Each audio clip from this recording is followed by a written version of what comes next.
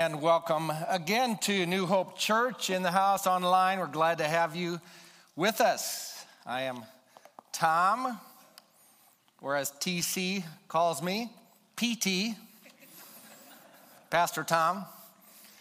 And I have the privilege today of sharing God's Word with you as we head into 2024.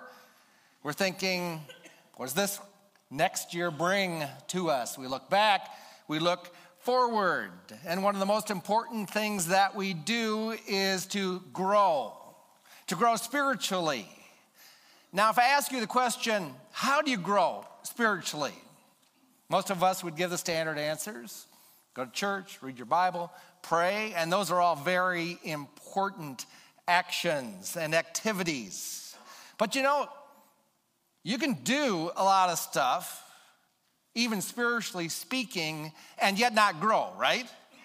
And so what the Lord desires for us is a heart for Him. Do the things we're called to do, but most of all, the Lord desires heart change. And so we're going over to the book of Philippians this morning, where the apostle called the church of Philippi to heart change.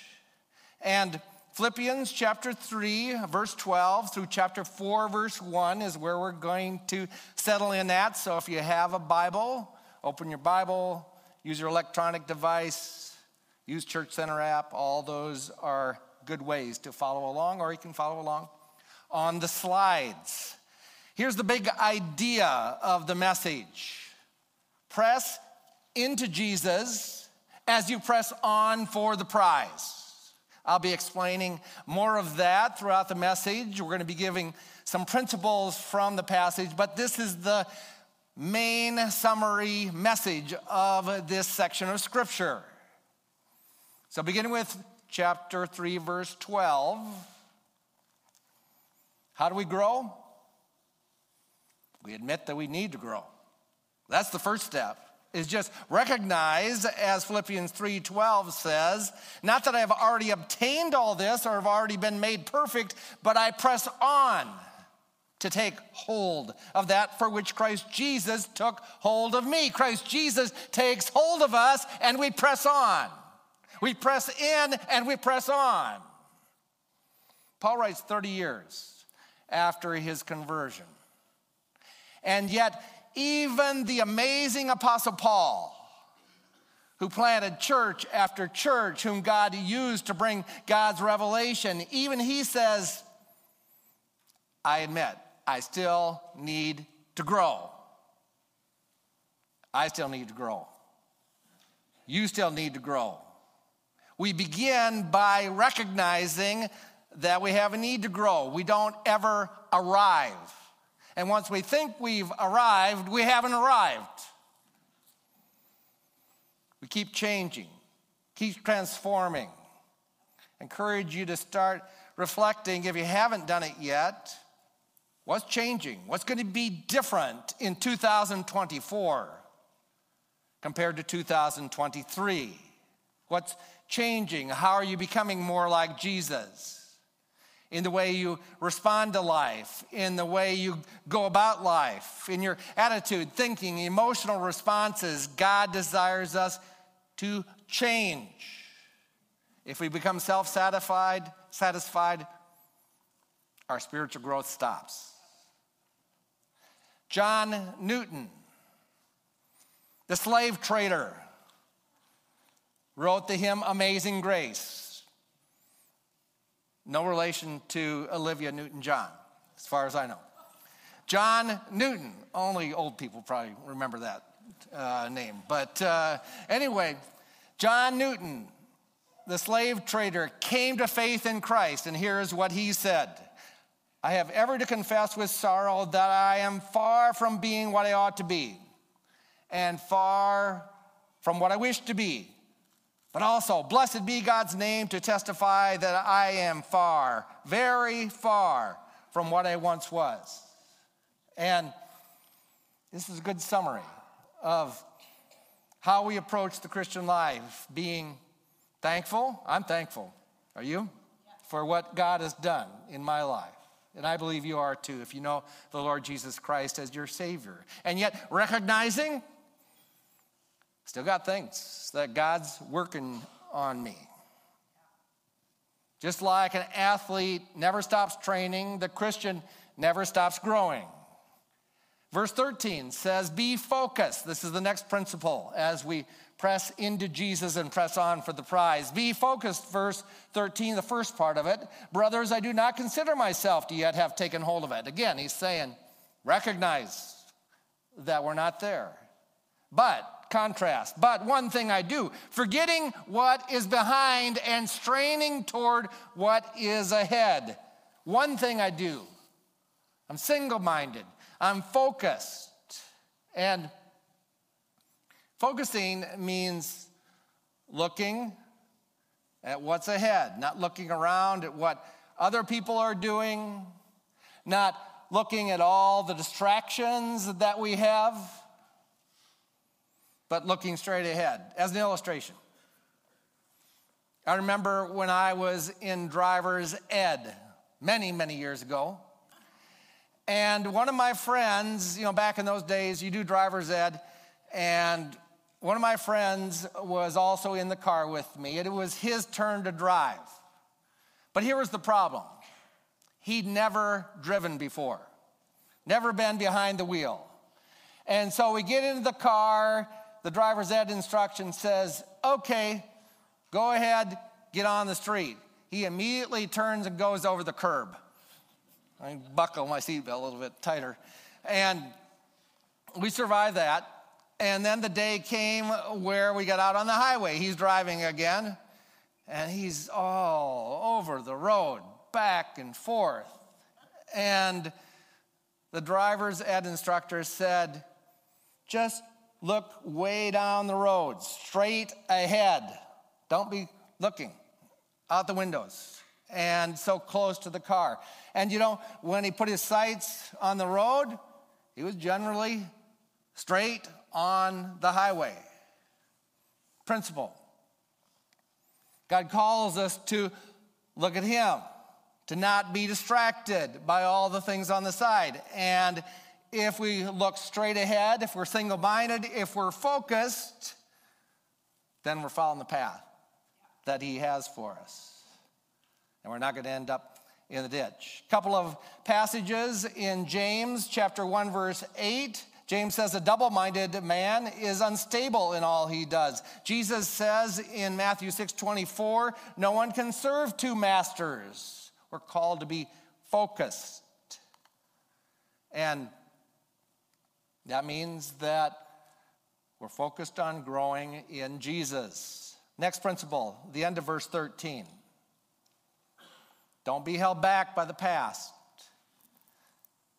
When we change years, that's a good time to think about the past, isn't it? And to think about where have I been, what's happened, what's gone on, and how can I get a good start into 2024? Brothers, I do not consider myself yet to take hold of it. But one thing I do, forgetting what is behind and straining toward what is ahead. So think of a sprinter in the starting blocks, getting ready to run the race. Now, what if that sprinter has an extra 20 pounds around his waist? Is he going to run very fast? No. He needs to cut off those 20 pounds and run the race. Now, he cuts the 20 pounds off. He's in the race. Is he looking back at those 20-pound weights back there the whole time? No, he knows the weights are back there, right? But he's running the race. So in the Christian life, we recognize sinful patterns, we recognize experiences that have happened, we recognize bad habits, we recognize hurts that have happened, and these are all very real things. but we live today and in the future. We look at the past, we reflect on the past, we evaluate the past, we evaluate our experiences, we learn from the past. But friends, if we're dragging that weight, we're not going to be moving forward in the way that Jesus wants us to move forward. So don't go back and pick up that weight again. Do whatever it takes to get that, whatever it is, that pattern, that hurt, that disappointment, that struggle, that emotional pattern. Release that. Good example of this is over in the book of Genesis. You remember Joseph. You remember what had happened to Joseph? Joseph's brothers had treated him in an awful way, had thrown him in a hole, had sold him into slavery. He was carted off to Egypt, remember, cut off forever from his family. Eventually, to make a long story short, eventually his brothers come before him and Joseph weeping. Do you remember what he said? He says, "You intended to harm me, but," he says, "but God intended what has happened to accomplish good, what is now being done for the saving of many lives." And he recognized that even in the most awful things that had happened, that God could use this for the saving of Israel in his life, in their lives. And that's part of the process that we go through when we release and move on. Now, the fact is that not only hurts, not only the sins of the past, not only the patterns of the past need to be released, but even in a sense, the successes of the past, right? Because those trophies can get in the way of moving on with what God wants for us. And so we not only have to release the disappointments and the failures, but even the successes. In a sense, again, not forgetting those things. Praise God for the great things that he has done. And we are called to celebrate what he has done. But let's don't be stuck there. We don't want to turn our trophies into rocking chairs. We're still moving forward as long as we can move forward. Keep growing. Keep growing. Keep going. In fact, the word here that is used is straining. Every ounce of effort is the idea behind this. Again, like an athlete who is striving to move forward, to give maximum effort. Verse 14 gives us the next principle. Again, it brings up the idea of pressing on. Press into Jesus and then press on. Press on to please God for the prize. I press on toward the goal to win the prize for which God has called me heavenward in Christ Jesus. We keep our eyes on the finish line. The Christian life is a marathon, not a sprint. And we keep running, we keep going, keep working. So the question comes up, what's the prize? Some commentators say, well, the prize is the crown of life. Well, then we have to ask, what's that? Jesus tells a parable. He tells about how there was a master and a servant, and eventually when the servant is obedient and does what he's called to do, the master says, "Well done, good and faithful servant." I think that's more of what's being talked about here in terms of the prize. The prize is pleasing God. Remember Eric Liddell, the Olympic runner, the great movie Chariots of Fire, and he said, I run for God's pleasure, for God's glory. And that's the idea here, is that we're motivated as we do what God calls us to do to please God, for God's pleasure. Well done, good and faithful servant. I think that's the prize, to meet Jesus, to keep growing. Verse 15 is the next principle. Pursue maturity, pursue growth through self-evaluation. We've already talked a little bit about this, but this gets a little more into it. All of us who are mature, verse 15, should take such a view of things. And if at some point you think differently, that too God will make clear to you. Growing Christians evaluate themselves. That's hard to do. But as we grow, we become aware of what's going on. We become aware of our rough edges, of sinful patterns. And the opposite is also true. If we're not growing, if we're immature, then we're not self-reflecting. You say, well, that's hard to do. Yeah, it is hard to do. And one of the ways that we can do it better is to ask people who know us, what do you see in my life? If you're brave enough, ask someone, what do you see in my life that isn't reflecting Jesus? What do you see that I can work on? Because, yeah, we all have our blind spots, and it helps when someone who knows us well can speak into our lives. A friend, a spouse, a parent, a son, a daughter, a wise person.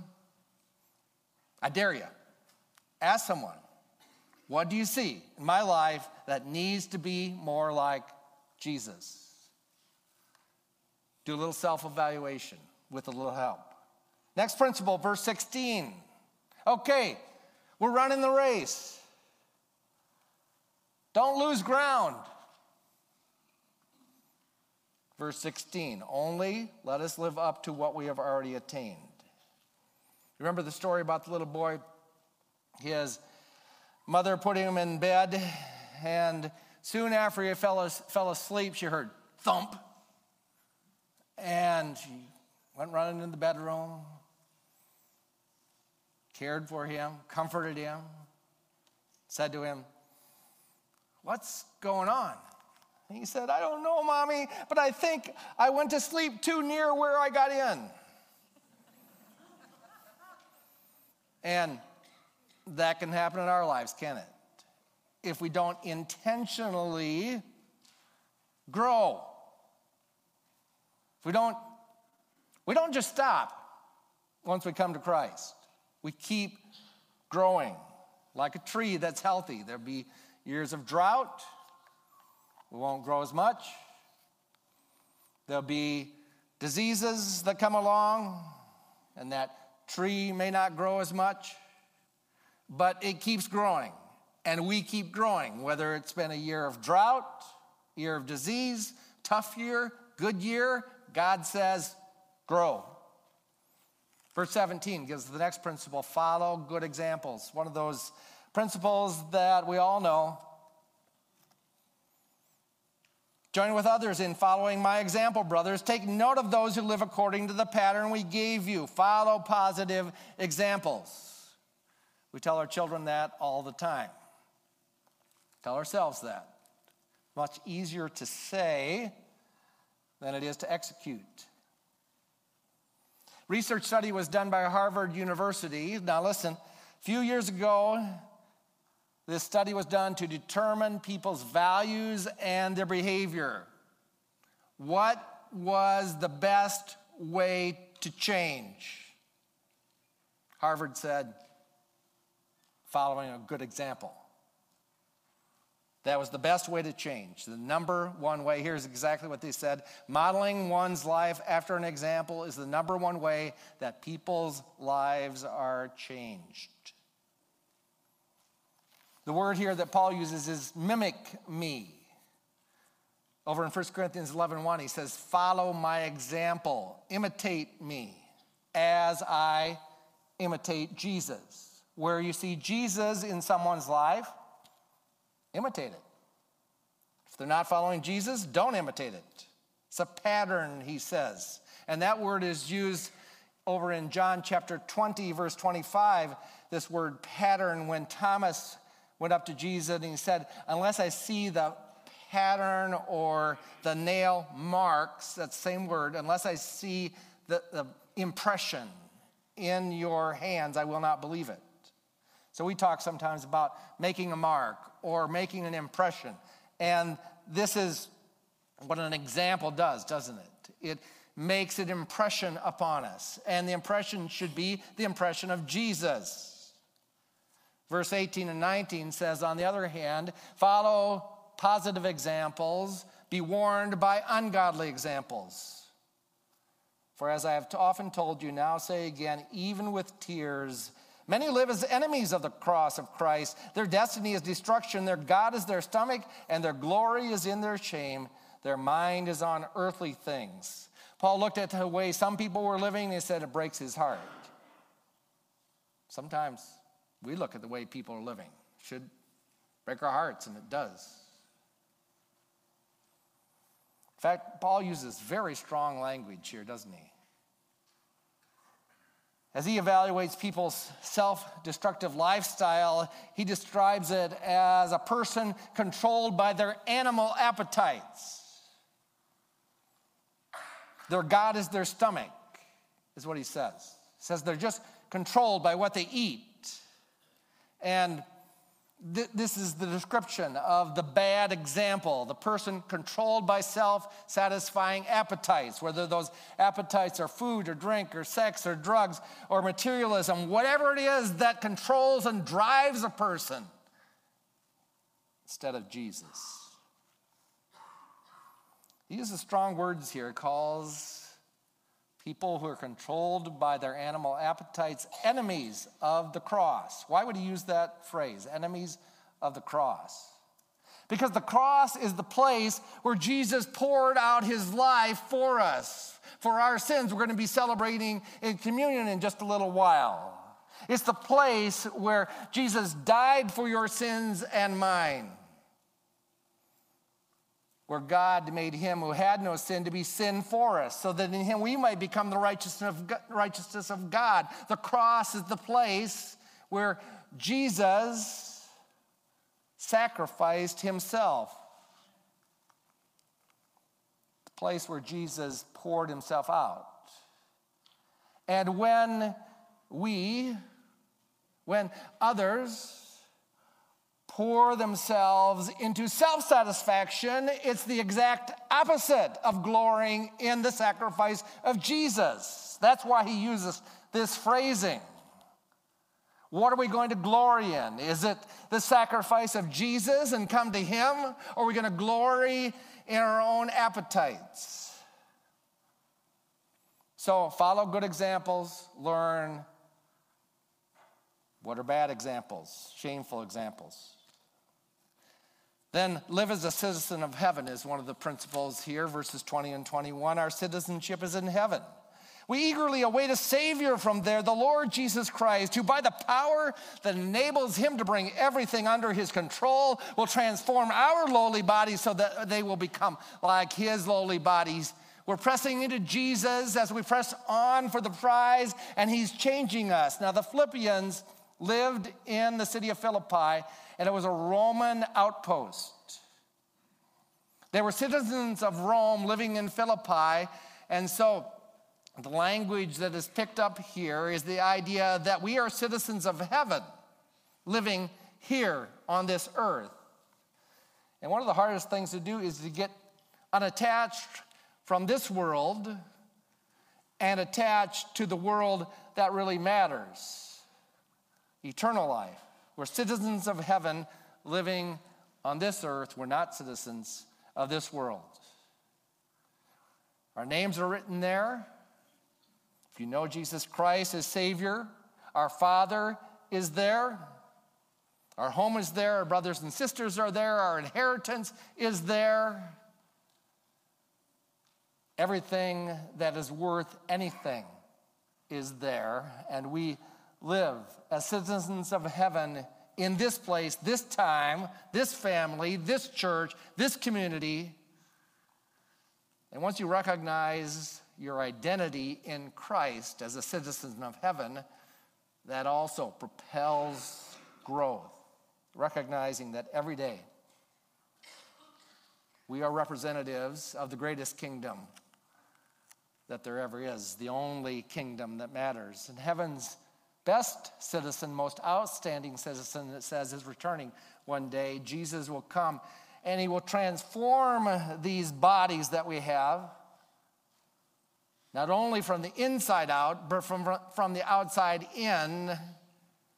And we look forward to that day. Final principle. Therefore, chapter 4, verse 1, keep growing. Keep growing today by standing firm in the Lord. Press into Jesus. Therefore, my brothers, you whom I love and long for, my joy, my crown, that is how you should stand firm in the Lord, dear friends. There's a whole sermon in this text, but we're just going to finish with the fact that ultimately we don't do this on our own, in our own power. We stand firm where? In the Lord, in his power, in his strength, in his help. You can't stand firm on your own strength, your parents' strength, strength of your friends, other church members, only in the Lord. We stand firm in the Lord. So, this is not a message today on self-improvement.